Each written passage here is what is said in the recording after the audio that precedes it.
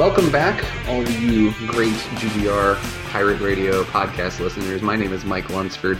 With me today is Steve Monick. It's been a while. It's been a couple weeks now.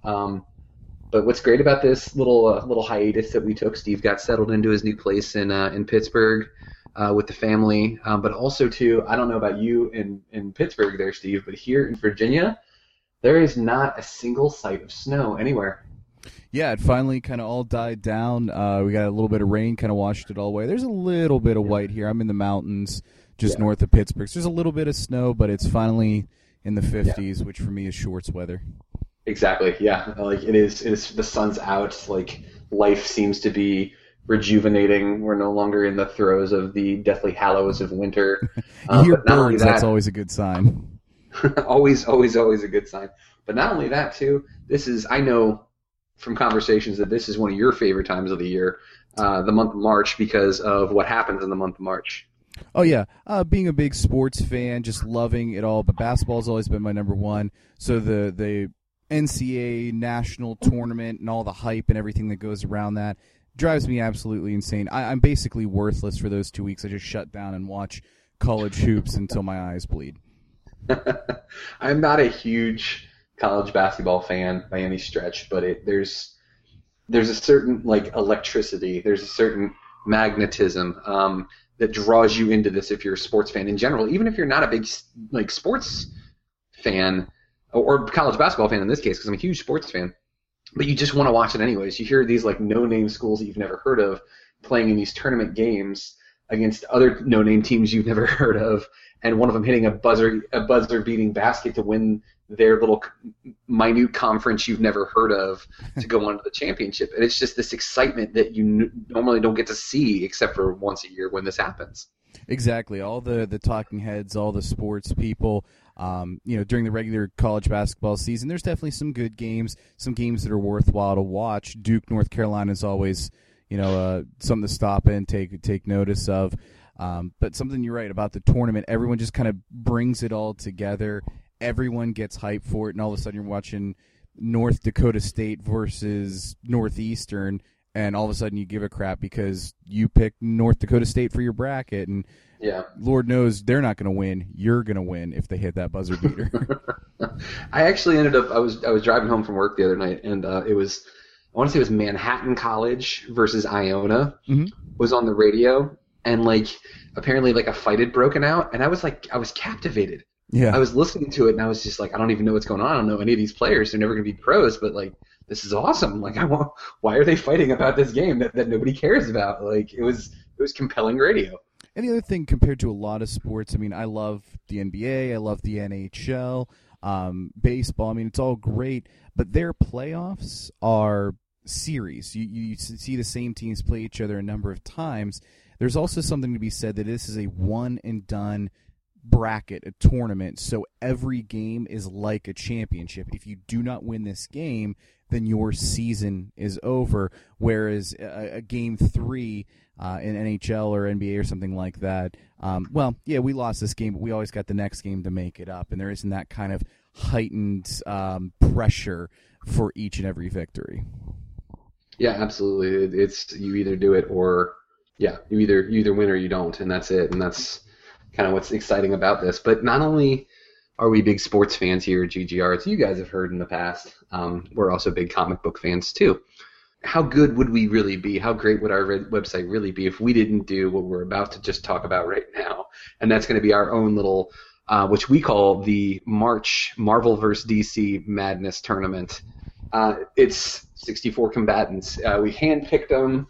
We slaved over our computers for a couple of days, coming up with the matchups, coming up with the brackets. But there were algorithms, there were RPIs, just like regular college basketball. It's an absolute science how this all got picked out. Yeah, most of it done by monkeys sitting at typewriters, but still, nonetheless, exciting to watch the monkeys struggle to come up with the brackets.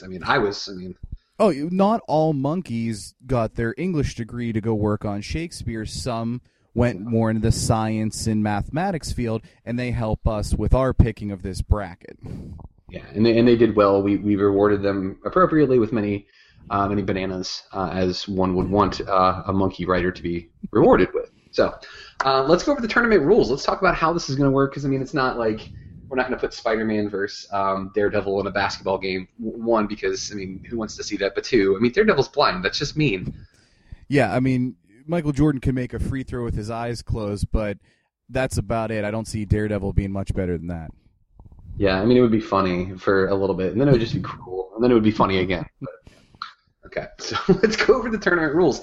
Our tournament rules are going to go as follows, and actually we are going to post this on the website, which let me give you that real quick. That's going to be greatgeekrefuge.com.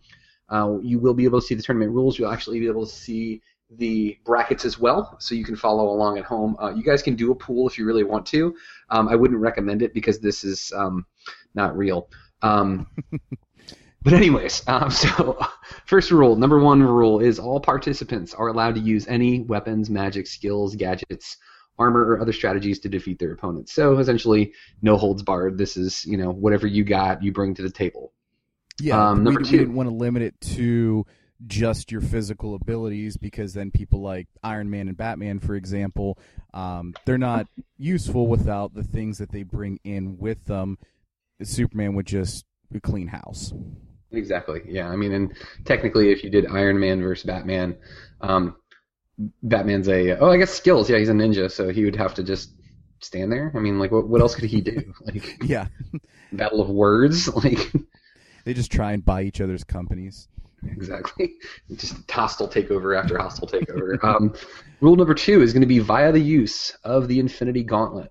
All participants will be restored to life and to their exact health they were when they entered this tournament, so killing is allowed. Likewise, any changes to terrain, building, or any changes to the environment are strictly for this tournament and will be reversed at its conclusion. So again, the only rules are there are no rules, with the exception of rule number 3. Which is if the combatant dies, is incapacitated for a 10 count, is away from the fighting area during the match for more than 1 minute, or forfeits, they will lose the match. Yeah, so we wanted to make it so, I mean, there's some people that are going to be fighting in this tournament, very hard to kill, almost godlike creatures, things like that.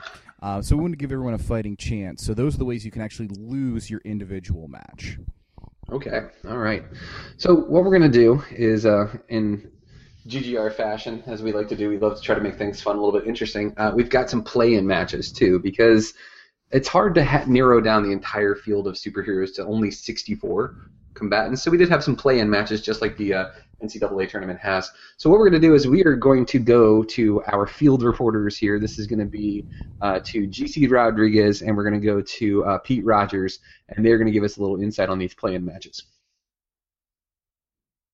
Hey everybody, thanks for joining us for the March Marvel and DC Madness Tournament. I am Pete Rogers, joined here as always with GC Rodriguez. GC, say something nice about yourself. I am just so excited to be here, Pete. I can't believe that this is actually happening. All those nights and all those nerd moments we had sitting in basements, drawing things on graph paper have finally come true. It's every kid's dream when they're reading comic books, one Marvel, one DC, and boy, what would happen if these two fought each other? So we're going to get to see that play out live here in front of us. The play-in game round has concluded, so GC and myself, we're going to recap all the highlights, talk about what happened there. We're going to start in the OA division with the 16 versus 16 matchup. This one, Hal Jordan of the Green Lantern Corps versus John Stewart of the Green Lantern Corps. Now, when you see two Lanterns head-to-head, GC, what are your thoughts on that? How do you get an edge? You know, the first thing that I can think of is whoever would be willing to bring that piece of yellow, that piece of fear, so to speak, into the match is probably going to be the one with the biggest advantage. But the problem with that is it then limits their power too. So it's a real balancing act here. Do you want to limit your powers to take out your other, take your opponent out, or do you want to just go for the gusto and maybe duke it out in hopes that your skill with the Green Lantern ring is a little bit better than theirs? And that's pretty much what we ended up seeing is both combatants came in very balanced, using a wide array of different lantern constructs, kind of hitting each other with anvils and airplanes and things along those lines, different missiles. One thing neither combatant thought to bring, though, is their power battery. Both just brought their individual rings, and as you well know, those rings have a limited range, don't they? They absolutely do, Pete. They absolutely do. And you got to think, maybe they were a little too overconfident in this battle, not used to fighting other Green Lanterns, used to fighting other people without those powers, so they never thought that they would actually have to recharge. And to say the least, in the second half, when both these guys were waning in their powers and this turned into a slap fight, it was embarrassing. It was hard to watch. It really was. Agreed, and I think we all kind of knew if it did get to that point, obviously Jon Stewart was going to be the one, much bigger, tougher, had a more rock-solid upbringing as far as having to kind of fend for himself there. So nothing against Hal Jordan, but the fact that it got to that physical kind of fight there, I didn't see Hal winning it, and he ended up, in fact, losing. As the kids like to say, Jon Stewart's is from the streets. He's from Detroit, and personally I'm taking a guy from Detroit than the Surfer Boy from California any day. Absolutely. So he's going to move on to the next round, round 64. Unfortunately, he does have a tough matchup against the 1 seed, The Thing from the Fantastic Four. So that is going to be a tough one. He's never encountered a rock monster before, I'm sure. Yeah, I mean, traveling out there in his sector, he's seen a lot of things, but I don't think The Thing is one of them. The next match is same in the O division, the 12 versus 12, Venom versus Carnage. A lot of people weren't sure how this was going to go. Give us the breakdown on that one. You know, with Carnage and Venom, they're both of the same symbiote. They're both of that symbiote that they originally in the comic book Spider-Man ran into during the Secret Wars as a replacement suit to his damaged spider suit. The problem is Venom being the original symbiote and Carnage being the offshoot. Carnage was took over the insane serial killer Cletus Cassidy. Well, that tends to make him a little bit mentally unbalanced. And Carnage went on a rant about who is better, Venom or Carnage. In this distracted state, Carnage managed to absorb the symbiote into himself, and then he ate Cletus Cassidy. So this is a really quick match. This did not go the full time. Being that Cletus Cassidy had been consumed, he essentially forfeited the rest of this match. Yeah, you usually think the playing games, sometimes they do go quickly there. It's not always the highest caliber of matchup, and when you got these two seemingly even opponents there, Venom just pulls it right off of him, so that was an interesting one as well. Pulls it right off of him, so to speak. Just ripped him right out of right out of the symbiote suit and consumed him. It was a bloodbath. It was awful. Yeah, There's but still nothing you don't expect from Venom, of course. Oh, yes. Yeah, and then so same one, last one in the O division as far as the play-in games go with the 11 versus 11. This one, you imagine, couldn't be more even. Power Girl versus Supergirl. Now, Power Girl being an alternate universe version of Supergirl, you'd think they'd be even, but they weren't. That's kind of what ended up happening there. And Supergirl exploited one of those weaknesses, didn't she? Absolutely, she certainly did. She took advantage of being the pure Kryptonian. In the sense that she has the ability to go beyond Earth's atmosphere and breathe. She actually grabbed Power Girl, flew her into space, and then punched her in the abs so hard that she lost her breath. Well, Power Girl can't breathe in space, so she passed out. So that pretty much made it a pretty quick count out on her part, because Supergirl was able to come right back to the arena and wait there. Yeah, I got to tell you, Supergirl, with all the array of powers that these Kryptonians have, and a lot of people think that the different Kryptonians are going to go pretty far into the tournament here.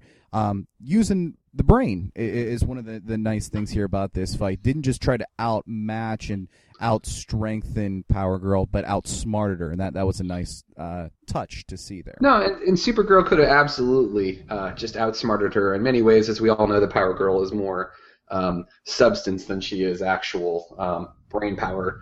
I was actually pretty surprised that Supergirl didn't use one of Power Girl's more publicized weaknesses, which is organic matter. So, I mean, Supergirl could have simply just picked up a stick and beaten Power Girl over the head with it. But, you know, you gotta appreciate Supergirl's moxie and wanted to take her into space and make her pass out. So good for Supergirl. Good to see the old red, blue, and yellow Superman crest. I guess it's the Supergirl crest in this particular instance. Moving on to the next round. Agreed. And then the last playing game, now this one is another 16 versus 16, so they have a tough matchup coming in, whoever wins the round. But this is over the Atlantis division. This is Robin versus Nightwing. So, I mean, we're talking Batman's proteges. It was, now, there's been a lot of Robins. This is the Damian Wayne, Batman's actual son. So yeah. He does bring in some skills there. And then Nightwing, his first protege, Dick Grayson. What was your take on this matchup? This one, I got to say, was the most compelling of them all, because when you have two people who have been trained so well, but in different ways, too, with Damian Wayne being the son of Bruce Wayne and Talia al Ghul, there's a certain X factor involved with Damian, where you don't really know exactly what tactics he's going to use to his benefit. He's not restrained by that same almost like knightly presence, and no pun meant on that one, that Nightwing would have, that he received from the training from Bruce Wayne. Yeah, and so I loved how that's what ended up kind of solving the problem of how do I beat someone older and more experienced. Damian using that killer edge there. He realized he couldn't beat Nightwing in a straight-on one-on-one fight, so he played on Nightwing's heartstrings. He tethered himself to Nightwing, lead himself over one of the buildings there in the actual city of Atlantis, and dared Nightwing to kill him. Nightwing couldn't do it, and so he ended up forfeiting the match. That was kind of a surprise for a lot of people, because out of all the 16 seeds, a lot of people thought Nightwing was the only one who might have a chance against Captain America. Yeah, and you got to think, too, that when you have something like this happening, it's because it's in the family. It's you're seeing somebody else from your family moving on to fight. It's not so much a loss as it is letting somebody who obviously has that desire, that fire, that passion to go on and fight. Because Nightwing's just wasn't in this. You could tell. Exactly. So what we're going to do now, actually just got the word into the earpiece here. The round of 64 has just concluded, so we're going to get the updates there. We're actually going to move back to the OA division. We just talked about Jon Stewart, and he's going to go up against The Thing. Tell us what happened there. This was a kind of a weird final now that I'm reading here. What happened with this one? I got to say, I did not see this one coming at all. Jon Stewart, again, of the Green Lantern Corps, many of you know the weakness that the Green Lanterns all share is their weakness to the color yellow as far as effectiveness goes against that color. So Mr. Stewart unfortunately had a long internal discussion over whether the Thing was actually orange or yellow to see if his ring would work. And while this was going on, the Thing managed to punch the Green Lantern right out of the arena and just was gone for more than a minute. So unfortunately, I mean, didn't even get a chance to have any retaliation whatsoever, no defense. The Thing moves on to the next round. It's just a shame because he fought so hard to get to that position, and then just to kind of lose it mentally. I mean, it was his own hesitation that caused him to lose the match. Which, if I'm remembering correctly, I think the Thing's actually a little more orange than yellow anyway. So just go for it, GL. I mean, what are you doing? Exactly. Yeah, and Jon Stewart being the military man of action, you're kind of surprised that he didn't. I think he got in his own head with this one. I think that he was trying to play smart and instead of playing hard, and that cost him in the long run. All right, who was the 8-9 matchup there? The 8-9 matchup is, I gotta say, my pick of the week. I think this was the most compelling because you have two people who are so evenly matched, and that is going to be Deathstroke from the DC universe versus everybody's favorite chimichanga-eating assassin from the Marvel universe, and that is Deadpool. And this one was lights out. This was such a great match. Went all the way down to the wire. Why don't you give us the recap on that one, Pete? Yeah, and I always love the 8-9 matchups in any of these types of tournaments, whether you're talking sports combat like this, because it's a coin flip. The reason it's 8 versus 9, take your pick. It's so even. So we got Slade Wilson with his swords and guns versus Wade Wilson versus his swords and guns. And you saw a lot of it. A lot of bullets flying, a lot of sword combat, two masters of murder, essentially. The dividing line, though, and I think the point that was overlooked with Deadpool is his healing factor. Deathstroke's a tough SOB, but he can't heal the way that Deadpool can. There was literally a time where Deadpool got his left arm lopped right off, was able to pick it up and essentially just reattach it like nothing happened. So I don't know how Deathstroke could have possibly come back from that. He ended up just working himself out, and Deadpool was easily able to overtake him and finish the job. And you kind of see that originally Deadpool, they say, was originally based off of Deathstroke, but to take something like that and find a way to improve the original, essentially make the new or the copy even better than the original, I mean, you can't beat that. Yeah, imitation is the sincerest form of flattery. I'm not sure how much flattery was going on in this fight, but it was definitely a fun one to watch. To use a pun, I think in this one, imitation was the sincerest form of splattery. I think that's going to have to be the headline of the tournament here.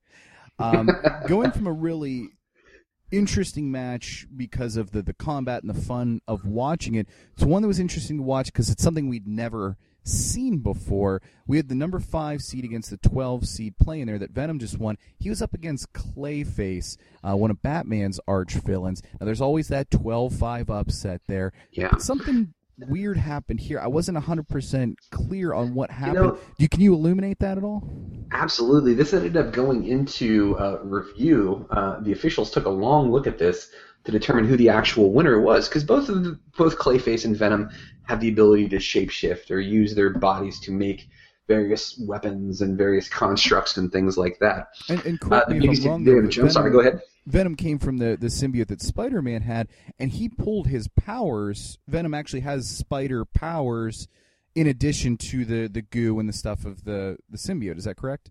Exactly. You are absolutely correct on that one. Yeah, his powers are going to be based off of what Spider-Man's are. So he has the ability to web, his ability to crawl when attached to a physical form. But this is what we're seeing here: is Venom went outside of the box and used a tactic that's never been used in the tournament before, and he actually fused himself to Clayface, making a whole new entity, and that would be Venom Face. Now the problem is who actually ends up winning this match. Is it Clayface? Is it Venom? Is it neither? And that's what the ruling ended up being, is that neither of these competitors actually won. A whole new entity moved on, but ultimately that's all we need. We need one person or one thing to move on to the next round, and that would be, as he is affectionately referred to himself, Venom Face. Venom Face. Okay, so they're saying as long as one existing entity walks away from the match, then that counts as the winner then. Exactly, yeah. It's not so much that you have to have one loser, you just have to have one combatant that moves on, and technically they fused into one combatant, so... Wow, well there you go. And so I can't say any of us really know a whole lot about what this Venom Face is then capable of, so it's going to be an interesting matchup as he moves on during the tournament. How far do you think he can go? I mean, with an unlimited power supply, I mean, unless he runs into, as we know with the symbiote suit, unless he runs into something that has the ability to make sonic waves or create fire, which the symbiote suit is weak to, then we could see Venom Face potentially cutting the nets down at the end of this tournament. Impressive. And then he would be going on to play the winner of the next match, which honestly, in my opinion, was one of the more mundane, one of the vanilla battles here. A 4 seed versus a 13. It's Gambit versus Catwoman. Not a whole lot of fireworks here in this one. No, this played out almost exactly like I thought it would. When you compare someone from the DC universe like Catwoman, who is without superpowers, she's essentially just a master cat burglar. I want to say she's also a gymnast, or has those types of abilities where she's very light on her feet, she's quick, she can has an excellent sense of balance, those sorts of things. And minimal training with weapons, I believe she's pretty adept with like a whip, yes. But not by any means like ninja level, nothing like that. No. And then when you put her up against somebody like Gambit, Gambit is well trained. I mean, he went to Professor Xavier's school for the gifted, so he knows how to fight. But not only that, it's the mutant power that I think really ended up giving him the distinct advantage in here. Catwoman really never had a chance in this one at all, because ultimately Gambit's not his mutant power per se, but one of his abilities that he has, and one of his charming factors is his way with the ladies. It's the Acadian accent, Pete. I think the ladies fall for the Southern accent, for the French mon cher sort of thing that he brings to this, and Catwoman let that her defense is just long enough for Gambit to charge and stick a playing card into her belt, which subsequently detonated, obliterating Catwoman. So you're saying the cards weren't the only thing that was charged in that arena there, but the atmosphere was a little charged as well. Oh, the puns. It wouldn't be a tournament without the puns. I mean, that's what we do here. You are correct, sir. So we're moving on to the next round. Gambit winning the 4 versus 13 versus Catwoman. We've got head of the X-Men. That is Professor Charles Xavier. He is going up against one of our play-in combatants, and that is Supergirl. You actually got to see this one firsthand. Pete, why don't you tell us a little bit about what happened with this one? Yeah, this one was interesting, too. I mean, the Kryptonians, they're obviously the kryptonite is their weakness. They also have a weakness to magic. Now, Professor X, not so much. I mean, you wouldn't consider his ability magic. but it's definitely kind of a gray area. So it turned out Supergirl did seem to be pretty susceptible to his powers. And so what he ended up doing, just using his telepathy, his mental powers, wiped Supergirl's memory clean of the fact that she had powers at all. Seemed to make her believe that she was just a normal, ordinary schoolgirl who attended his academy. And he led her to believe that he was some kind of professor teaching her a class on humility and trying to find peaceful solutions to things, and the only way to win the test was to forfeit, which she ended up doing. At least he was nice enough. He let her know he would write a recommendation anywhere she needed to go. But I thought it was interesting that one of the more, and I don't want to say feeble, but one of the more less physically powerful combatants was able to take down one of these Kryptonians. So it was an interesting battle to watch. Not a lot of physical movement, but a lot of strategy in that one. Kind of like when you watch the Winter Olympics, a lot of movement, and then sometimes you watch curling. Not a lot of movement, but sometimes it's just as interesting. No, and with Professor Xavier, you got to appreciate that he very easily could have just completely shut down Supergirl's nervous system and made her a puddle of goo, knowing full well that she would be fully resurrected after the tournament. But the guy's a class act. The guy lives by his credo that he only wants to help, never wants to harm, and essentially made her what, for all we know, could be a very happy person, going to, I think she got a scholarship to Dartmouth, if I heard correctly. I know for a fact it was Ivy League. We'll have to get confirmation on whether it was Dartmouth or Cornell, but it was definitely one of those Ivy League schools. And, she's going to fit right in whether it's the green or the red either way. Absolutely. And once she figures out that she's got those powers, I'm sure she'll easily make any of their sports teams that they have at that Ivy League school. Yeah, I hear they're looking for a new forward on their women's field hockey team, so she should fit in quite well there. Absolutely. Now we've got our next matchup here. This is the 3 versus the 14. This is I want to say he's an alternate dimension version of one of the Kryptonians, and that would be he's the alternate version of Superman, and that is Bizarro. And that is Bizarro versus War Machine from the Marvel Universe, War Machine being Colonel Rhodes inside one of the commandeered Iron Man suits that has been upgraded with military weaponry. Correct. Yeah, now War Machine, he's more designed for straight-on combat. Iron Man has a lot of different utility in his suits. He can do a lot of different functions. War Machine is designed basically for destruction.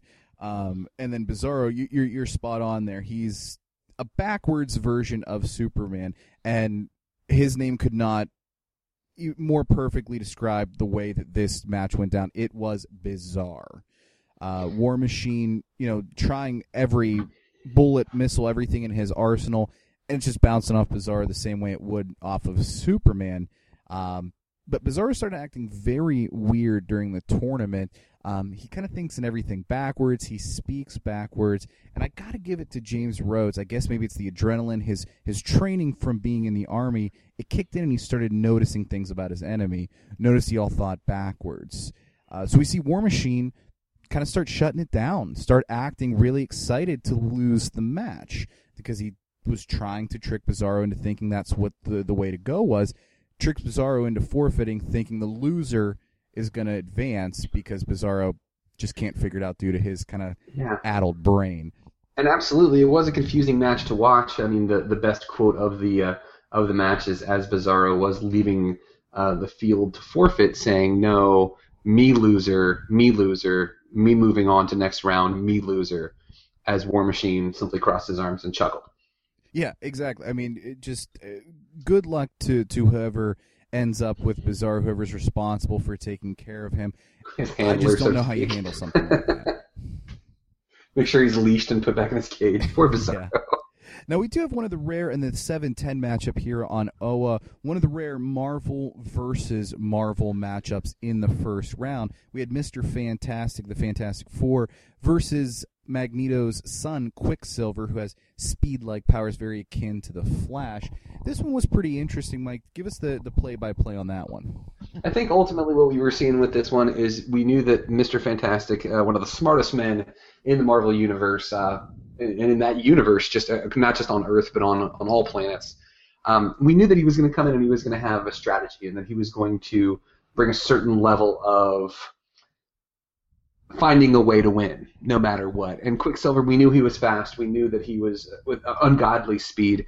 But ultimately, Mr. Fantastic's ability to plan and ability to think outside of the box gave him the victory in this one, as Quicksilver was zipping all over the arena, trying to find a way to attack Mr. Fantastic. Mr. Fantastic essentially expanded into a balloon and encased Quicksilver and then started to shrink all the way down, eventually suffocating Quicksilver. This was a pretty quick match. Ultimately, though, not to say that it was an easy match for Mr. Fantastic, but ultimately because Quicksilver moves so quickly, it was a very quick match indeed. Quick by necessity there. Yeah, you're right. Not a lot of analysis left on that one. It pretty much was what it was, and that's the same thing that can be said for the final match of the OA division there. Wonder Woman versus Daredevil.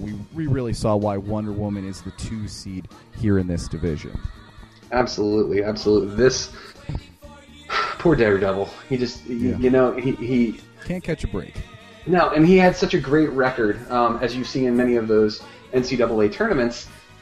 Just came from a weak division and managed to rack up a lot of wins, got himself into the tournament, but he came up against somebody that he was just overmatched against. And Wonder Woman used her lasso of truth, and she found out that Daredevil was blind and that he has a radar sense. Well, she used that, and she threw Daredevil into a nearby body of water where his senses didn't work and just essentially got counted out. It was more than a minute before he was able to get out of the water. We actually had to fish him out after the match. It was pretty bad, but he was okay. Thanks That's to what them. we like to hear. That's a tough break for old DD. So, as a recap of the OA division, moving on to the next round, you're going to see The Thing versus Deadpool. That new creature, Venom Face, he's going to take on Gambit. You got Professor X, matchup against War Machine, which is going to be an interesting one, and then Mr. Fantastic and Wonder Woman. So those are the round 2 matchups that we're going to see. We're going to move on over to the Wakanda division, Wakanda being that home country of the Black Panther, notorious for its large stores of vibranium, makes it kind of a target in a very advanced civilization.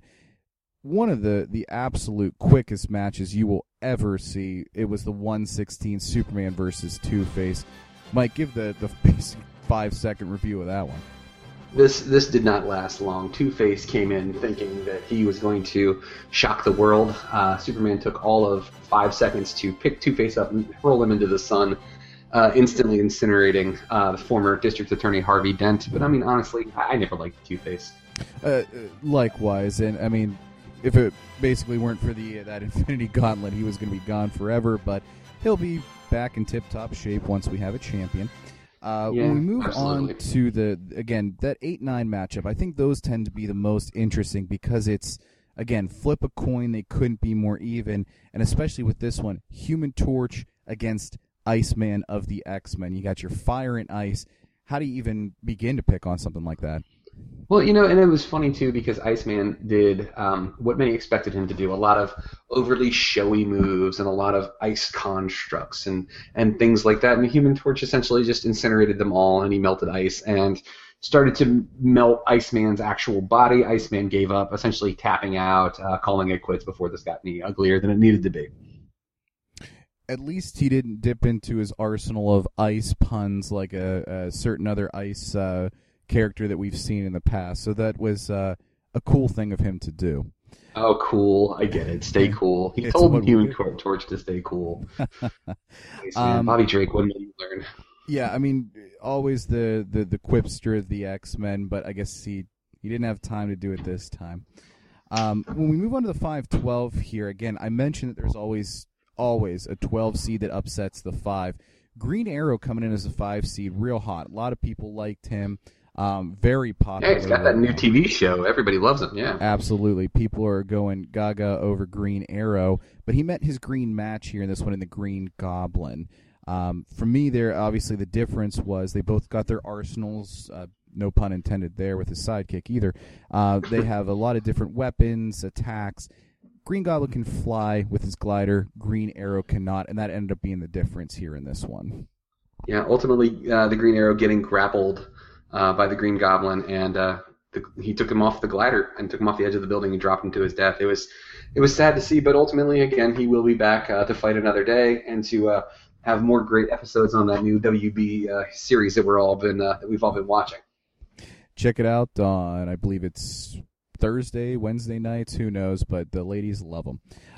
Speaking of ladies, we got another green lady here. This is the She-Hulk. She's the 4 seed coming in against someone no one thought has any chance. He shouldn't even be in the tournament. Killer Croc, the villain that's always plaguing Batman. What exactly happened, Mike? You actually, like I saw the other one, you got to see this one live. What happened here? I gotta say, you want to root for Killer Croc. You hate to say it, but you want to root for this guy. He's the underdog. He's the ultimate underdog story. He had no shot in this match. He was going up against She-Hulk. And the She-Hulk, I mean, she's got the gamma irradiated strength of what, 10 regular men? But not only that, she's also has her feminine wiles. Very attractive super hero. In fact, she actually tried to use this to her advantage and didn't go the route that we all thought, where she was going to have a knockdown, drag-out fist fight with Killer Croc. She, being a lawyer, tends to use her cunning more often and try to use her feminine mystique to seduce Killer Croc. Unfortunately, she did not factor in that Killer Croc is too stupid to realize that he was being seduced. So he threw a rock at her, knocked her unconscious. It was an easy 10 count, and he walked away from this. No one saw this one coming, and many a person, it was a silent arena as he was claimed the winner. I think this is a classic example of a combatant looking ahead to the next match and overlooking their current one. I think that She-Hulk was more focused on taking on Green Goblin in the next round, overlooked that Killer Croc had any sort of ability or capacity whatsoever, and paid the ultimate price for it, unfortunately. Yeah, there is an interesting correlation to this, though. There has been recent evidence that's been uncovered that Killer Croc is actually an alumni of Florida Gulf Coast University, the Cinderella story of just a couple of years ago in the tournament. So, I mean, it's interesting to see them come back and do this again. So, way to go, you Florida Gulf Coast alumni. It's too bad that the Florida University Gators did not pick up Killer Croc as an alumni, because he would make an absolute amazing mascot for them. Absolutely. But Florida Gulf Coast, maybe he can make a miracle run like they did just a few years ago. Moving on to the 6-11, this is a really, really powerhouse battle. I mean, these are teams, or players rather, that people expected to make, Elite 8, Final Four kind of contention, and they actually got paired up in the very first round. GC, we got Thor, we got Wolverine. How does something like this even happen? You'd think that, like you said, you wouldn't see this until later on in the tournament, but Wolverine had a down year this year, didn't hit the seeding as well as we had thought he would, ended up being an 11 seed going up against Thor. Well, when you have a pesky death during the regular season, you actually die for the first time. It's tough for people to bounce back from that. Absolutely. I mean, and Wolverine is known to come back and bounce back pretty effectively in most cases. I mean, as we all know, the Hulk at one point had ripped him in half, thrown his legs down one mountain and his body on the other. So he gets around to recovering eventually, because he does have that regenerative factor. But that's actually what Thor used to his advantage and took Wolverine out in this match, using his awesome might and power as the Norse god of thunder, using his hammer Mjolnir to electrify Wolverine and shut his central nervous system down. We all were worried for a second that this might be the end of Wolverine, but then, of course, he has the regenerative factor. So there really is no ever end to Wolverine, but it was more than 10 seconds before he was able to regenerate, so he was disqualified. Thor claiming the victory in this one. In fairly simple fashion, too. There wasn't much of a fight from Wolverine that we were expecting. You hate that when it's very melodramatic kind of thing like that.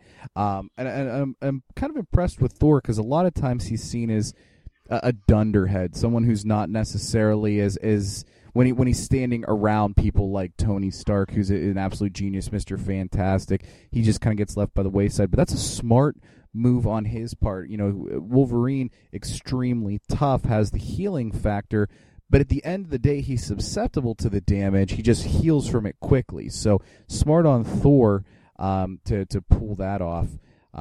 While we're talking lightning and thunder, this match had plenty of it. We got number 3 Shazam against Storm of the X-Men there at the 14 seed, and there were lots of sparks flying in this one, almost as many as between Gambit and Catwoman. Absolutely. And you saw Shazam. ultimately taking the quick advantage over Storm, taking it to her, taking the fight directly to her, throwing her all over the place. He tries to use his Shazam Lightning as a weapon, which, as she is able to control the weather, I mean, Shazam really not thinking ahead before he tried to really knock her out and give her that knockout punch.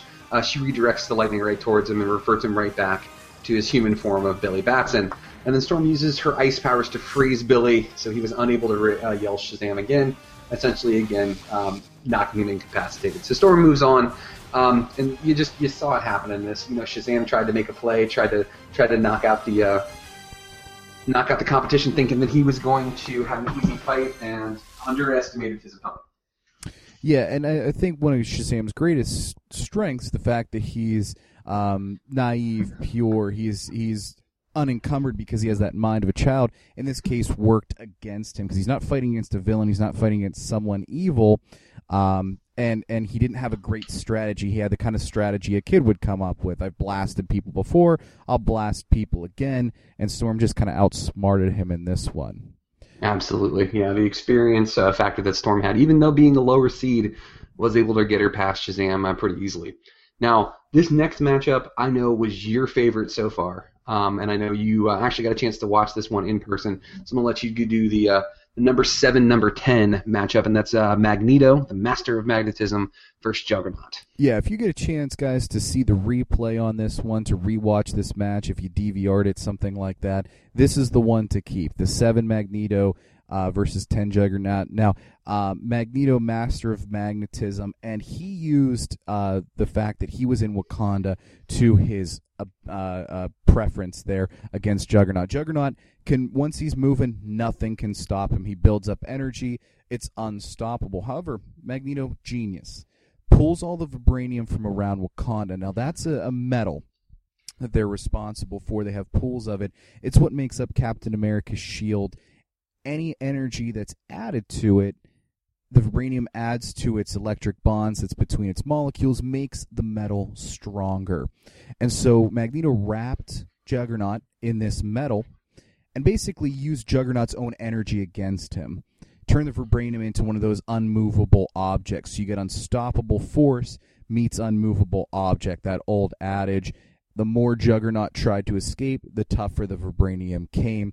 Took him way more than 10 seconds. He was unmovable, so the judges tapped him out. I got to say, a lot of people thought there was an upset here. Juggernaut, I mean, one of the most physically imposing people, being in the same bracket as Superman. A lot of people saw Supes versus Juggernaut, two heavyweights, kind of like when Superman died for a while there after fighting Doomsday, where they just punched each other to death, essentially. They saw that part 2. Magneto blew that all away. What are your thoughts on Magneto and how far can he go in this tournament? I think Magneto is going to go as a 7 seed. I think we may see him go all the way to the end. I don't see anybody really being able to compete against him. I mean, if there's any sort of metal in the arena, any sort of metal on the person's weaponry or on their suit, I mean, he's going to have the advantage. I mean, not only that, his experience, he's been in many a battle, as we've seen. I mean, he's taken submarines out of the water. He's ripped entire football stadiums off of their foundations and wrapped them around the White House during his attack on the Sentinels as they were being announced as the new form of defense. Magneto is the ultimate force to be reckoned with. I see him going very far in this tournament. And I wouldn't be surprised either. I mean, just above him in the bracket there, you had Thor, you had Shazam, and you have Storm, all electricity users. And there's obviously that physics component where there's electricity and magnetism. They have that interplay. So it'll be interesting to see which one of those combatants can use that more to their advantage. Absolutely, absolutely. Now we've got our last matchup here in the Wakanda division, and this is going to be Iron Man Tony Stark going against the always imposing, always frightening DC villain, famous from the Batman series, and that is going to be Mr. Freeze. And this, you know, it's interesting because I've made the correlation that Iron Man and Batman are essentially the other universe's counterparts for each other, Iron Man being the Marvel version of Batman. And this played out very similar to a story that I know you're a big fan of, and I'll go ahead and let you tell this one. Yeah, absolutely. So early on, Batman going up against Mr. Freeze. Batman's trusty butler Alfred said the only way to get rid of a cold is with a hot bowl of chicken noodle soup. Apparently Iron Man had the similar kind of thing, maybe from his butler Jarvis. They really are synonymous. So every construct that Mr. Freeze made with his ice, Iron Man easily melted through with his lasers and then sprayed a hot soup-like liquid on Mr. Freeze's glass dome in front of his suit. When something very hot and very cold touch on glass at the same time, you get that break in the glass. Mr. Freeze has to be contained in that suit, or else he's donezo. So Mr. Freeze immediately forfeited it and needed to attend to his suit. I guess in the battle of who had a better tech suit, Iron Man easily came on top on that one. Yeah, Iron Man often does win that who has the better tech battle. So good for Tony Stark to move on to the next round. And then so that takes care of the Wakanda division. The recap for the next round, you're going to see Superman against Human Torch, the Green Goblin against Surprise Killer Croc, somehow making it out there. Thor versus Storm. Again, Storm, I guess, always going to be against someone with electricity. And then Magneto against Iron Man. So we'll see how those wrap up. The third of our four divisions was actually taking place in the city of Atlantis under the sea. You saw the combatants both have the ability to fight in the actual city portion or out in the waters of the ocean. So it's a very unique battlefield there. But these next two definitely fought in the city, couldn't breathe underwater. You got Captain America versus Damian Wayne's Robin. Pretty cut and dry there, wouldn't you say, GC?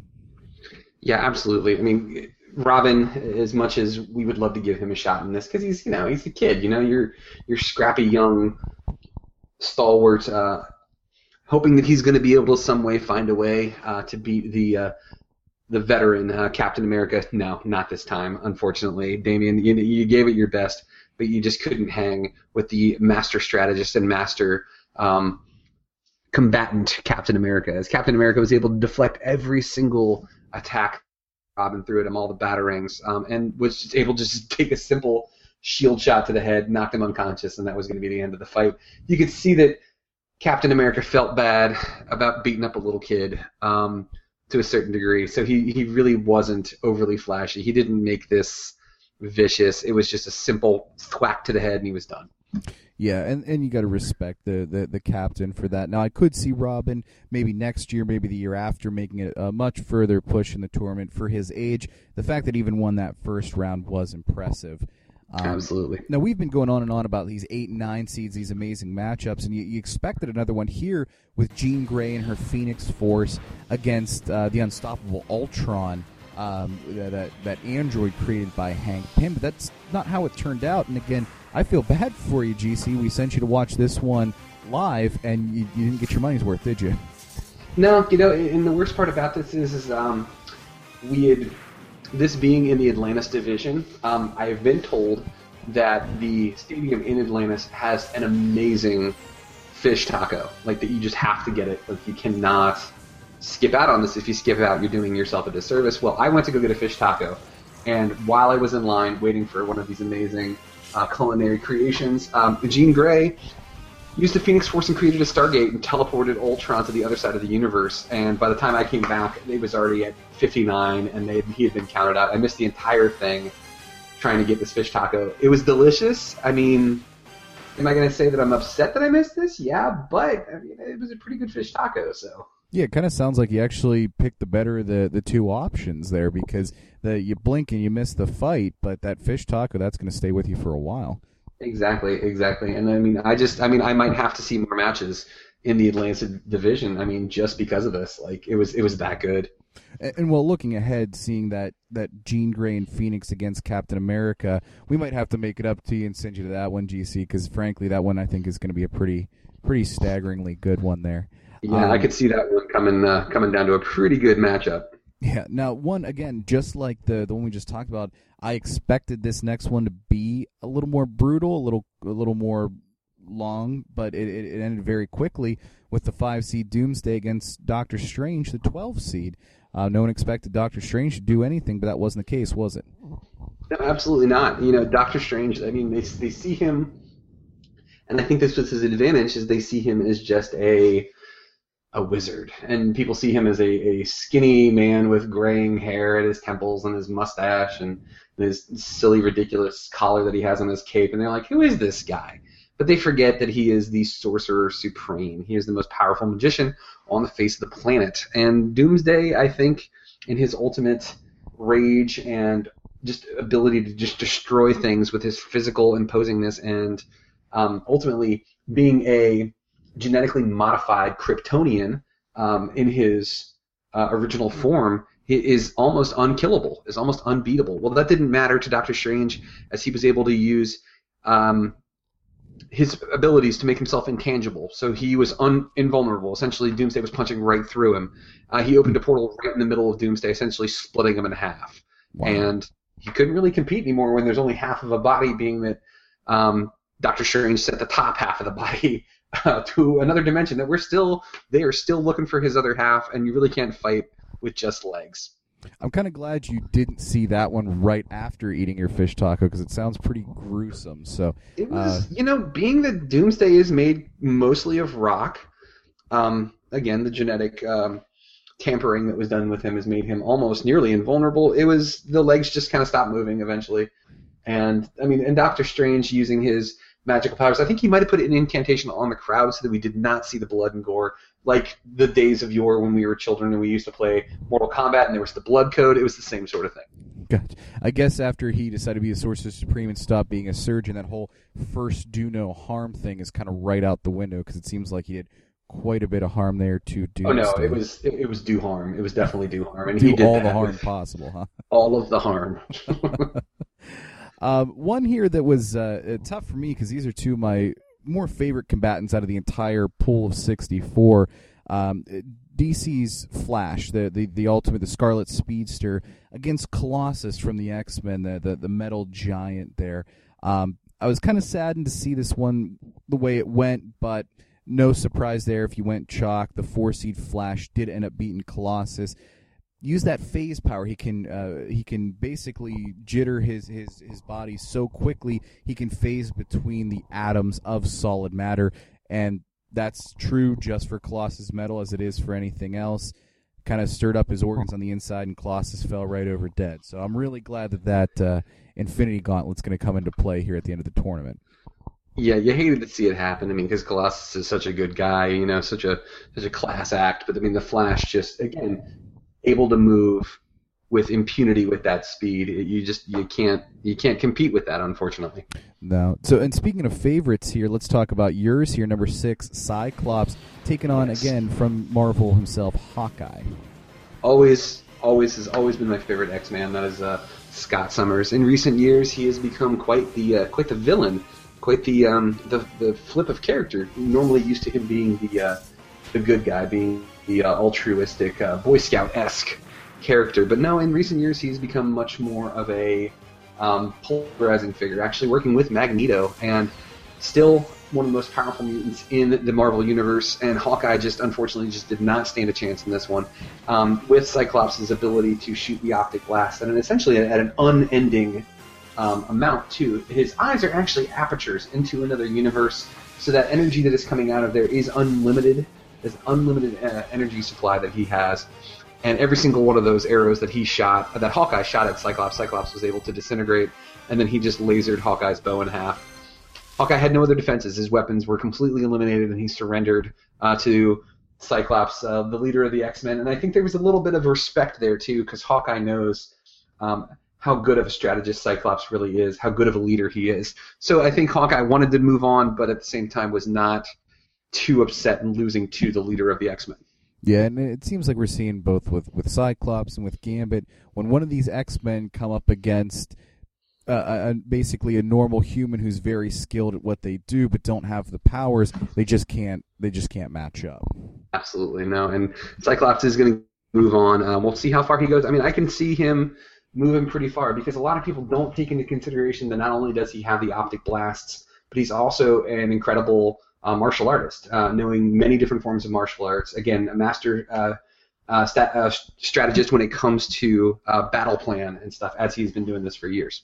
And a lot of the bracketologists looking at the bottom half of the Atlantis division that he's in, it's actually one of the weakest cores there. I mean, the only person who really could ever pose a problem to him looking at it there is most likely Lex Luthor with all the technology that he has. If he can come up with some kind of tech or strategy or something to negate Cyclops, but until he gets to the championship of the Atlantis division, whoever comes out of that very, very strong top half, I don't see anyone really coming into play that could even stop him there.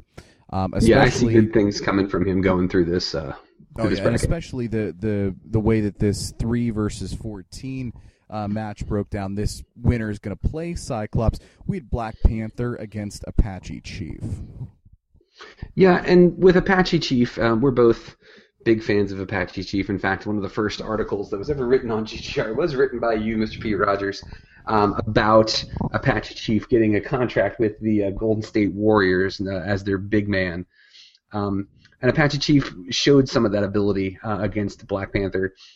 He grows to the size of a building and he kicks Black Panther about 1,000 feet away. Wow! And I mean, it doesn't matter how fast Black Panther is, or even if he has a ride back, it's going to be more than a minute before he gets back, or even 10 seconds. So it was a pretty quick count out on this one. Hey, like that, forget the NBA. It sounds like he should be a place kicker for somebody in the NFL, or maybe somewhere playing for Manchester United for soccer, something like that.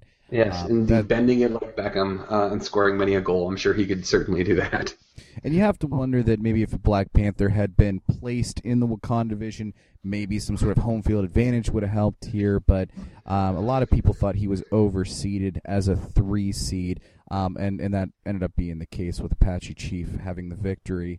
Absolutely. And even if he wasn't in the Wakanda division, he would have to find a way to defeat Magneto, which, as it sounds like Magneto has more of the home field advantage with that massive pool of vibranium that Wakanda carries. You're not kidding there.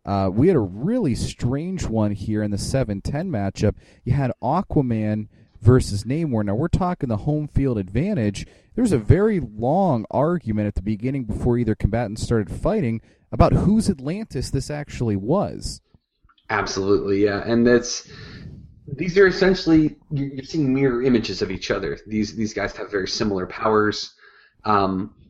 And as they were continuing to argue over which Atlantis this was, whether it was Namor's or Aquaman's, Aquaman actually used his power of controlling sea life, and he called a swarm all over himself, essentially concealing his location. Namor was not able to see him, and then out of nowhere struck Namor right in the chest with his trident, killing him. So it's after a long play, after a very boring start to this match, the excitement and intensity picked up immediately, and this fight became a quick end. So it took a while to get there, but once it got there, it was certainly worth the price of admission. Well, regardless of which Atlantis we're in, since Aquaman is moving on, I guess we can consider him with some home field advantage. So that might play into some things against our next winner. Two of the L villains from the different place. We got Lex Luthor versus Loki. Loki being a very, very much fan favorite these days, but it didn't quite go his way, did it, GC? No, and I was I wouldn't say surprised. You thought as a 15 seed that Loki would at least have a chance, that he was maybe underseeded a bit. And then you saw his tactic, a tactic that he's used on multiple occasions that we've seen work to his advantage. But Lex Luthor, if anything, is prepared. He's very prepared for his situation, and his battle suit was ready for this. Loki attempted to use his multiform technique, which, if you guys have seen the Avengers, that is how he tricked Thor into that cell that he was tricked into that was then dropped off of the helicarrier. Luthor used his battle suit, though, to detect which one of those was the real Loki. And he was pretending like he couldn't figure it out. Oh, which one of you is the real Loki? And then laser blasted him right in the face. So it's Loki. Your hubris ultimately cost you. Your lack of faith and your lack of respect for humanity is what cost you in this one, buddy. You had a chance to do something great and you didn't. So enjoy your time recuperating in Asgard as that laser wound heals. So, and you have to imagine maybe if Loki's a 15 seed against any of the other 2 seeds, which are Iron Man, Wonder Woman, and then Spider-Man, which you have yet to talk about. Lex Luthor's so ruthless. I mean, he's willing to just put that kind of death move on. even if one of the other three were able to detect the real Loki, maybe they try something more honorable like a fist fight, give Loki a chance. But because Luther is just who he is, and he's going to win, he's going to put himself to the top like he does with his business, his political career, he just wasn't going to take any prisoners and just put Loki down. So a surprise ending there, but Loki coming out of one of those more or less small conferences like Asgard there, racked up a lot of easy wins, but wasn't anything for a match against one of the true heavyweights there. Yeah, you can't really count all those wins against Frost. I mean, I think they should really, all 10 of those, it should have just been one win. It was one victory. I mean, and it inflated stats, absolutely. Exactly. The very last division GC and I have yet to go through here, the Gotham division, and a lot of people were up in arms about this, the fact that Batman is the number one seed in the Gotham division. Now, the bracketologists don't look at where they're going to be. They rank them 1 to 64 and place them in a division. It just so happens that Batman ended up in the Gotham division. But you can't say that it hurt him here, and he's definitely a heavy favorite. And he made quick work of Sabretooth, the 16th seed there, the X-Men villain, in that matchup. Now, I wasn't 100% clear. I know he used some kind of vial. You're a little more familiar with Batman there, GC. What technique did Batman use there? So what Batman ended up doing, and ultimately, as you mentioned, a lot of people felt that it was unfair that he was in the Gotham division. The one thing that Batman never does is he never takes anything lightly, ever. In fact, he might be a little too serious for just about anybody ever.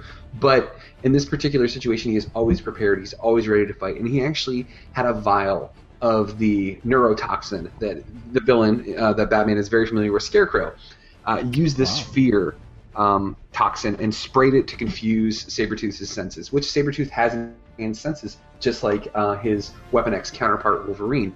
But he was confused. His senses got all mixed up. He started hallucinating, and Sabretooth actually saw himself stabbing Batman, who then shapeshifts into Mystique, who Sabretooth is madly in love with, and Sabretooth collapsed in despair and forfeited the match. He no longer wanted to continue. Batman never actually having to do any physical work in this match whatsoever. Sabretooth hallucinating the entire thing. That's impressive, though, that Batman would know how to use that against Sabretooth, his senses being one of his strongest attributes. I think he's going to have to send some kind of prize or something to with Dr. Crane and whatever Arkham cell he's in at the moment, because he owes a lot to Scarecrow for that victory. Well, and I'm sure, too, that Batman will add credit to Scarecrow's canteen account, or perhaps get him a pack of menthols, so that he could trade in Arkham Asylum for some sort of protection, or maybe some other fares or trade. Perhaps he will trade them for a rock hammer, so that he can sculpt himself some chess pieces. I'm not sure. I know that Professor Crane does enjoy his free time. So absolutely, and make sure you're always looking at the posters on his walls, though. He's very crafty that way, Mr. Dufresne. The last 8-9 matchup that we had, and again, this one could not be more even. Two of the absolute heavyweights from Marvel and DC. You have the 8-seed Darkseid against the 9-seed Apocalypse. So, I mean, true devastating villains, some of the highest class villains that you'll see in Marvel versus DC. And this one went on for hours. Absolute hours, and there's no time limit on the battles, just the 10 count and the 1 minute if you're out of the arena. So the actual fighting can go on forever. And if you made it through, who actually ended up winning there, GC? I actually ended up taking a break for a good bit and left, came back, and they were still doing the exact same thing they were doing when I had left, just sizing each other up and giving long soliloquies of who was more powerful and who was ultimately going to rule the universe. What we ended up seeing is that Apocalypse was able to inflict some pain into Darkseid, which is admirable, to say the least, because Darkseid is practically immune to all damage, but ultimately Darkseid being essentially he's the angel of death, more or less, in the DC universe. He is the god of death, if I remember correctly. Essentially, if you were to look at Earth's mythology, he's essentially Hades, and unable to be killed because he is the god of death, more or less. he actually is able to use his Omega Beams and disintegrate Apocalypse. Ultimately, essentially just saying, I'm tired of toying with you, this is over, and ending the match like that. But as, being the god of death, he doesn't really have, time doesn't really bother him. He has no constraints. He doesn't have any meetings or appointments that he has to be at, so. Yeah, God forbid you ever cut that guy off in traffic, because I don't think you're making it to whatever meeting you were going to. Absolutely not. Yeah, Apocalypse, a lot of people were kind of glad that he was matched up against Darkseid, just for the sheer fact that they wouldn't have to go against him in the first round. Whether Apocalypse or Darkseid ended up winning that fight, one of them was going to lose the fight, which helps out a lot of fighters in this tournament. So if Batman can find a way to do away with Darkseid, two of the more powerful, omnipotent combatants will actually be eliminated, leaving the door open for any number of opponents who would not have been able to beat them.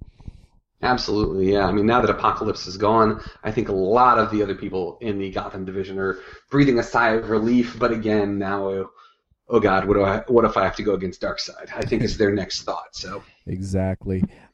Moving on to the 5 versus 12 here, I found this one kind of interesting because we had Captain Marvel, Miss Carol Danvers, extremely powerful, one of the more intense fighters as far as the physicality, against someone who came prepared with essentially a couple of handguns in the Punisher.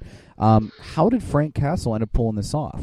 Frank Castle is, as far as the Marvel Universe is concerned, is the one person that I think many people with superpowers are afraid of, that doesn't actually have superpowers. I think that is their main concern, is that they don't know how to fight Frank Castle because, again, he has no superpowers. He's just a man. And ultimately, Captain Marvel, Carol Danvers, took it as hard as she possibly could.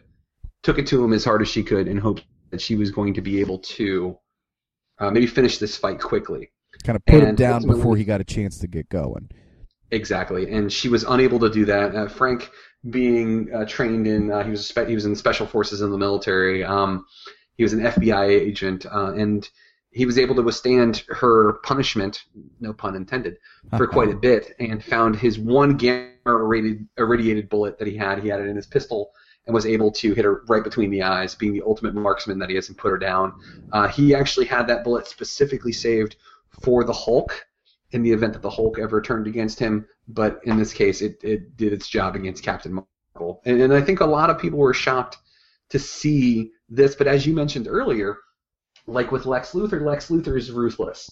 And that if Carol Danvers had gone in with that same killer instinct, she could have put the Punisher down. But again, she's a hero. She's not vicious. She's not ruthless. And she tried to give the Punisher that ultimate respect that he deserved, and the Punisher didn't really give her the same respect by capping her right between the eyes. Yeah, that's tough with Frank Castle, trying to look at him like he's a reasonable person. Once he's kind of made up his mind, it doesn't matter what else gets said or done. He's going to do it, and he decided he was going to win that match.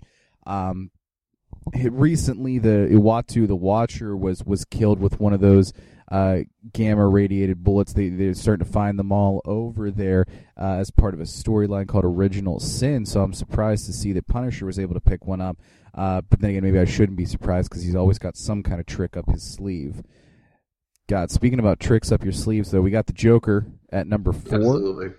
And then Invisible Woman from the Fantastic Four. In fact, all four members made it into the tournament, and all 3 have advanced. So was the Invisible Woman able to make it a clean sweep for the Fantastic Four?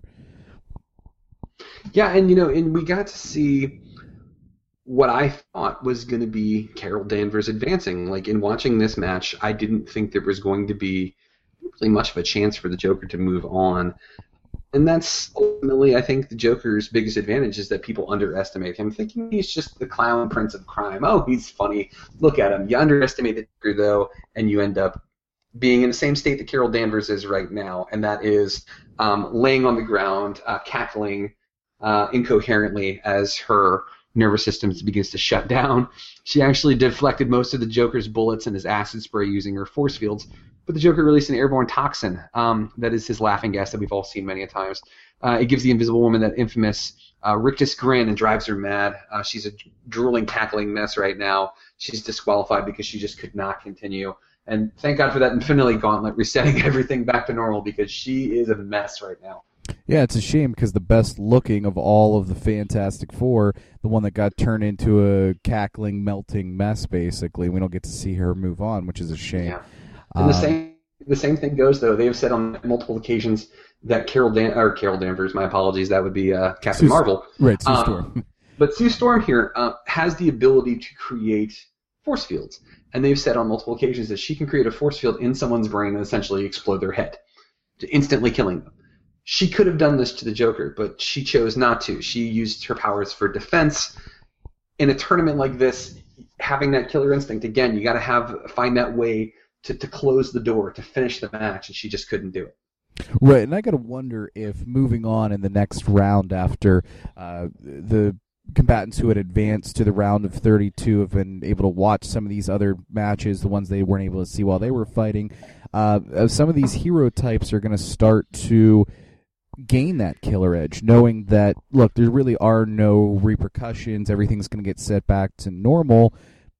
You know, maybe that's the only way to win. We got to make sure that we do advance and not let the villains advance. So I wonder if we're going to see any more of that killer edge moving on. Absolutely, and I think that people like Cyclops, for instance. Cyclops is a perfect example where you've seen him be a superhero, but also take that villain edge, that he's going to have a huge advantage in here. And then we're going to see him go very far in this tournament, as I had predicted before, I think because of that mindset that he carries too.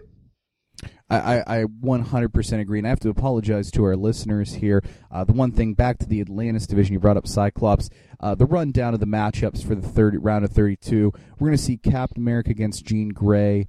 Doctor Strange is going to take on the Flash. That should be a fun one. You just mentioned Cyclops. He's got the surprise advance from Apache Chief to match up. And then Aquaman versus Lex Luthor in Atlantis. So that one could really go either way.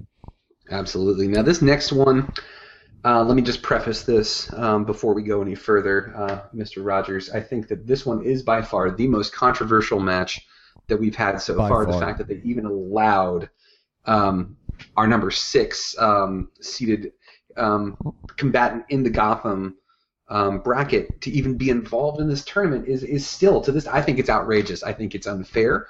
I think that it gives him a huge advantage. I think you shouldn't be allowed to use performance-enhancing drugs in a contest like this. But the rules ultimately state that any of these things can be used. Just like we said at the beginning when we were going over the rules, when Mike and Steve were telling us that any weapons, magic skills, gadgets, armor, or other strategies to defeat your opponent, so they considered this to be a strategy or a gadget in this case, which I still think is completely unfair. Agreed. I mean, any records, any strength that he has, anything that he does well in the tournament, it's going to come with that asterisk now because he's pumping himself full of those performance-enhancing chemicals. A lot of people just didn't see it as a fair advantage. You know, actually, hold that thought. I'm actually getting something in my earpiece. I think you might be getting this too. There's been a huge update in this. It looks like this match is actually over. Go ahead and tell us about what happened on this one, Pete. Yeah, I just got the update and all the information we were talking about. We were talking about number 6, Bane, the Batman villain. He's up against the X-Men Nightcrawler. Now, Bane has the ability, has that venom, that chemical we were just talking about, that kind of controversial additive. He can pump himself up to be almost as strong as any of the strongest fighters in the DC universe. He can just keep adding that venom into his muscles. Nightcrawler, though, surprisingly enough, was onto his game. Nightcrawler has the ability to teleport, and he's a great swordsman, taught himself to use swords after watching his swashbuckling heroes. Teleported right behind Bane and cut the cord to his venom tubes. Oh, wow. So he was able to take away Bane's really only advantage there, taking the chemicals out of play. Bane shriveled up to his normal size, and Nightcrawler really made quick work of him. Wow, that's you know, they had said on multiple, and like we were saying, I felt that it was an unfair advantage, but it turns out that Nightcrawler didn't even complain, didn't have a single issue with it, and found a way to fight and survive and move on to the next round by defeating Bane. So great job, Nightcrawler. Way to go, Mr. Wagner. We applaud you, sir, for your upset of Bane. Well done there, and I got to say, this is overall, I think this is good for the sport. Someone moving on working off their talent, not working off of any sort of chemicals, any sort of additives make their game better. I think this is going to be a truer version of the tournament. Oh, yeah, absolutely. And you're going to get to see somebody who's got the right kind of strategy involved here and not an unfair advantage. You got it. Now, you want to talk ruthless. We're talking some of these villains. They're not pulling any punches where some of the heroes might be. Number 3, Dr. Doom, one of the most ruthless and relentless villains that there is. He went up against the X-Men Rogue. Now, as far as a 14 seed goes, Rogue probably had the best chance to win. What ended up happening there, GC? With this one, she just could not compete against Dr. Doom's capacity for violence and evil and winning at all costs. Dr. Doom has been known for his abilities with magic, but also with science, and we can't confirm, but we think that he stole technology from the Avenger Ant-Man and was able to shrink his body down to the size of an ant and actually crawled inside Rogue's sinus cavity and into her brain. He was able to use the lasers that he has attached to his suit, and he was actually able to sever her brain from her body. And then she actually, because sneezing is an involuntary response, she sneezed him out, and he regrew to his size to claim the victory. Nobody saw this coming at all. We figured this to be a grudge fest for quite some time. Unbelievable. And Dr. Doom walked away with the win. I mean, ultimately he was the favorite to win this match, but at the same time too, nobody saw this coming. You don't expect it in that fashion, that ruthless fashion. And I got to say, as brutal as it is, kudos to Dr. Doom for being able to come up with that strategy and implement it in under 60 seconds. Because if he's invisible from the arena for that 1 minute, whether he's a universe away or minuscule in the microverse, basically, that countdown started. So to get in there, take Rogue out, which I guess that's really the only way to do it when she has that and super strength, the kind of impenetrable skin stolen from Miss Marvel. Just like Iron Man, just like Batman we're talking about, he came prepared. Absolutely. And watching this match, watching Rogue sneeze, thinking no big deal, she's just sneezing, and then watching her body fall like a marionette whose strings had been cut was shocking. The arena was in terror as they just watched. They were like, my God, what happened? And Dr. Doom regrew and essentially gave us one of his awesome evil monologues telling us exactly what he had done to defeat Rogue. At the same time, it was amusing. There was a certain amount of it that was amusing, but it was still just a bit frightening. And that almost makes it home field advantage for Doom and an entire crowd of people who are A, terrified of him, and B, in complete silence and in horror. That's basically the way he runs his country, Latveria. That turns Gotham almost into home field advantage for him, so I can actually see him moving on pretty far. Absolutely. For fans of WWF, old school wrestling, old school fights, this next match was the one for you. 7, the Incredible Hulk. This was the one. Yes. We got number 10, Solomon Grundy. Two beasts who literally just punched the heck out of each other, and it was just a hell of fun to watch. Did you get a chance to see this one, GC? Yeah, I caught this after the Dr. Doom and Rogue one. I needed a minute or two to just gather myself after watching such a horrible event. Splashed some cold water in my face and was like, all right, I got to power through this. I got to watch the Hulk versus Solomon Grundy, and this lived up to its billing. This was such a great match. These two just duked it out from the starting bell all the way through. I missed the first round, but the first round was pretty simple. It was just them feeling each other out and throwing blows. And what ended up happening was as the second round started, the Hulk was enraged that he had not won already. And as we know, as the Hulk gets angrier, his strength increases, and he hit Solomon Grundy so hard that he broke his neck. Grundy laid on the ground, and he has the ability to regenerate. As he was regenerating, he wasn't able to do it quick enough, and he was disqualified after the 10 count. So it was a heck of a match, and just seeing the Hulk lay him out with that one punch was very, very, very impressive. As much as everyone loves upsets, surprising victories, things like that, sometimes you do want to see a match as billed, and that seems to be the way that this one worked out. It was just two monsters bashing on each other until one couldn't bash anymore. That's what you like to see sometimes. Like you said, a palate cleanser from the strategy and the darkness of the previous match. Absolutely. Now, I know you are a huge Spider-Man fan. I mean, I saw you wearing the Spider-Man hoodie. You were waving the Spider-Man banner earlier today. I know you're not biased. I know you're just a big fan.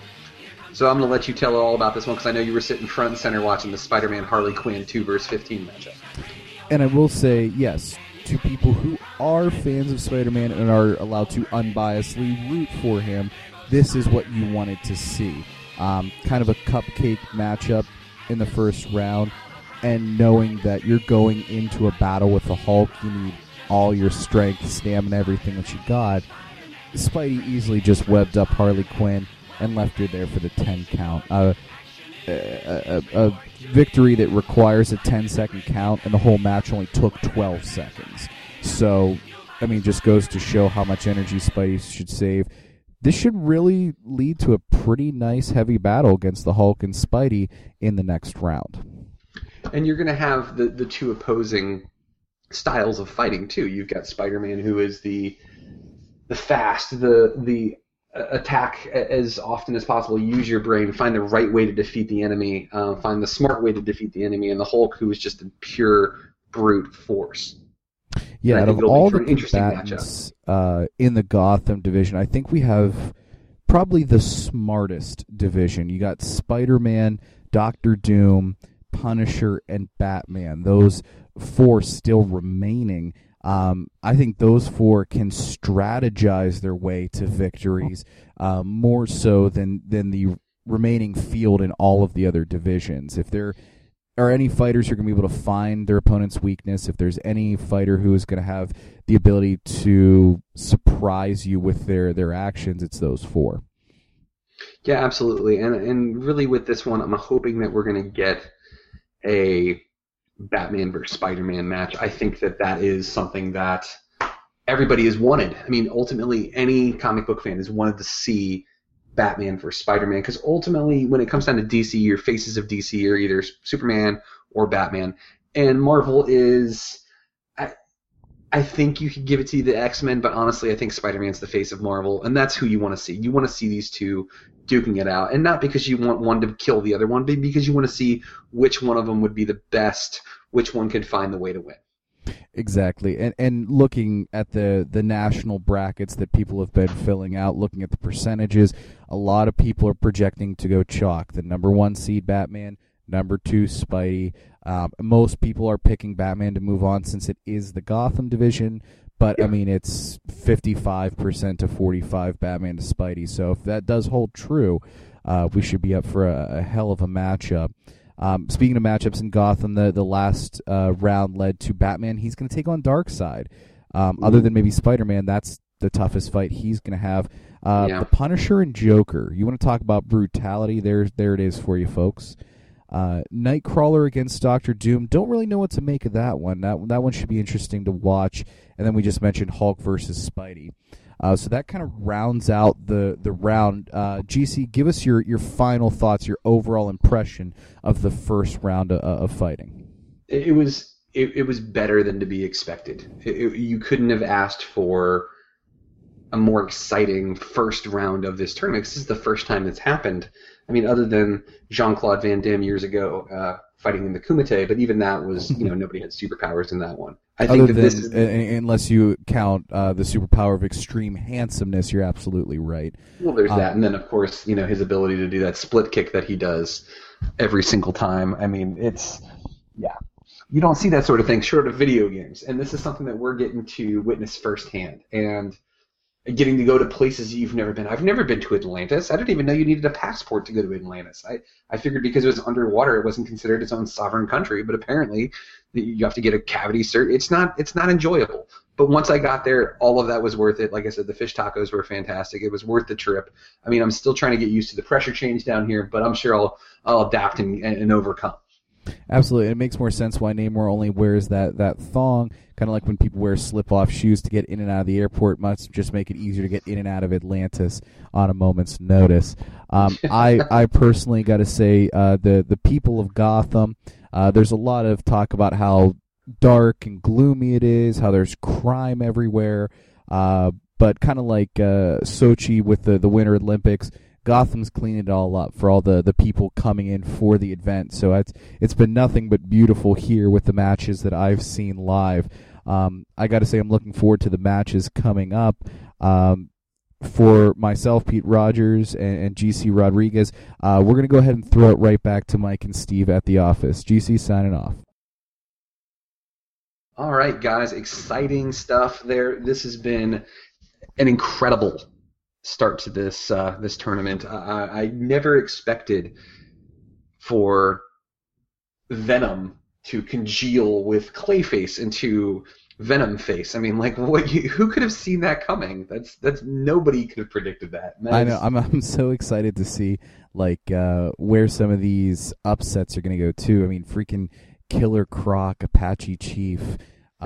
No one expected them to even make the tournament, let alone move on to the next round. So Lord knows where they're going to go. So I'm pretty excited to see just how the next round shakes out, if there can be even more upsets than we've already experienced. Yeah, and like GC was saying, I think that what we're going to see here is the biggest victory we're going to see is if a superhero is willing to take that next step. Yeah, you're kind of down and dirty with it. Yeah, I mean, because that's a whole nother level. I mean, like, think about it. Like Superman doesn't kill. I mean, unless it's Man of Steel, but that's different. But like the DC characters have that comic code to abide by. They don't kill. So are they going to be able to break that? I mean, is Cyclops going to have a huge advantage because he's already kind of become a jerk in a sense, and like he started to take that twist towards the dark side, so to speak? I mean, are we going to see that because Magneto kind of falls in that weird gray area of superhero / supervillain? Is that going to give him a huge advantage over if he's fighting somebody who's a pure hero? Exactly. I think like one of the more interesting matchups coming up is Joker versus Punisher, because they're both gun-wielding maniacs, yet one is clearly a bad guy, one's clearly a good guy. So when you're talking about the morals and who's going to take it to what place, who knows where that's going to go with those two? I mean, it could go anywhere. Yeah, absolutely, absolutely. But I'm enjoying this. I'm really glad that we decided to petition our superheroes to do this, and that they were willing to do it. I mean, and kudos, he's not in the competition, but kudos to Thanos for letting us use the Infinity Gauntlet to revive all of the combatants after this. So exactly, and it's nice to know as well that all of the combatants get paid a small stipend to be a participant in the tournament.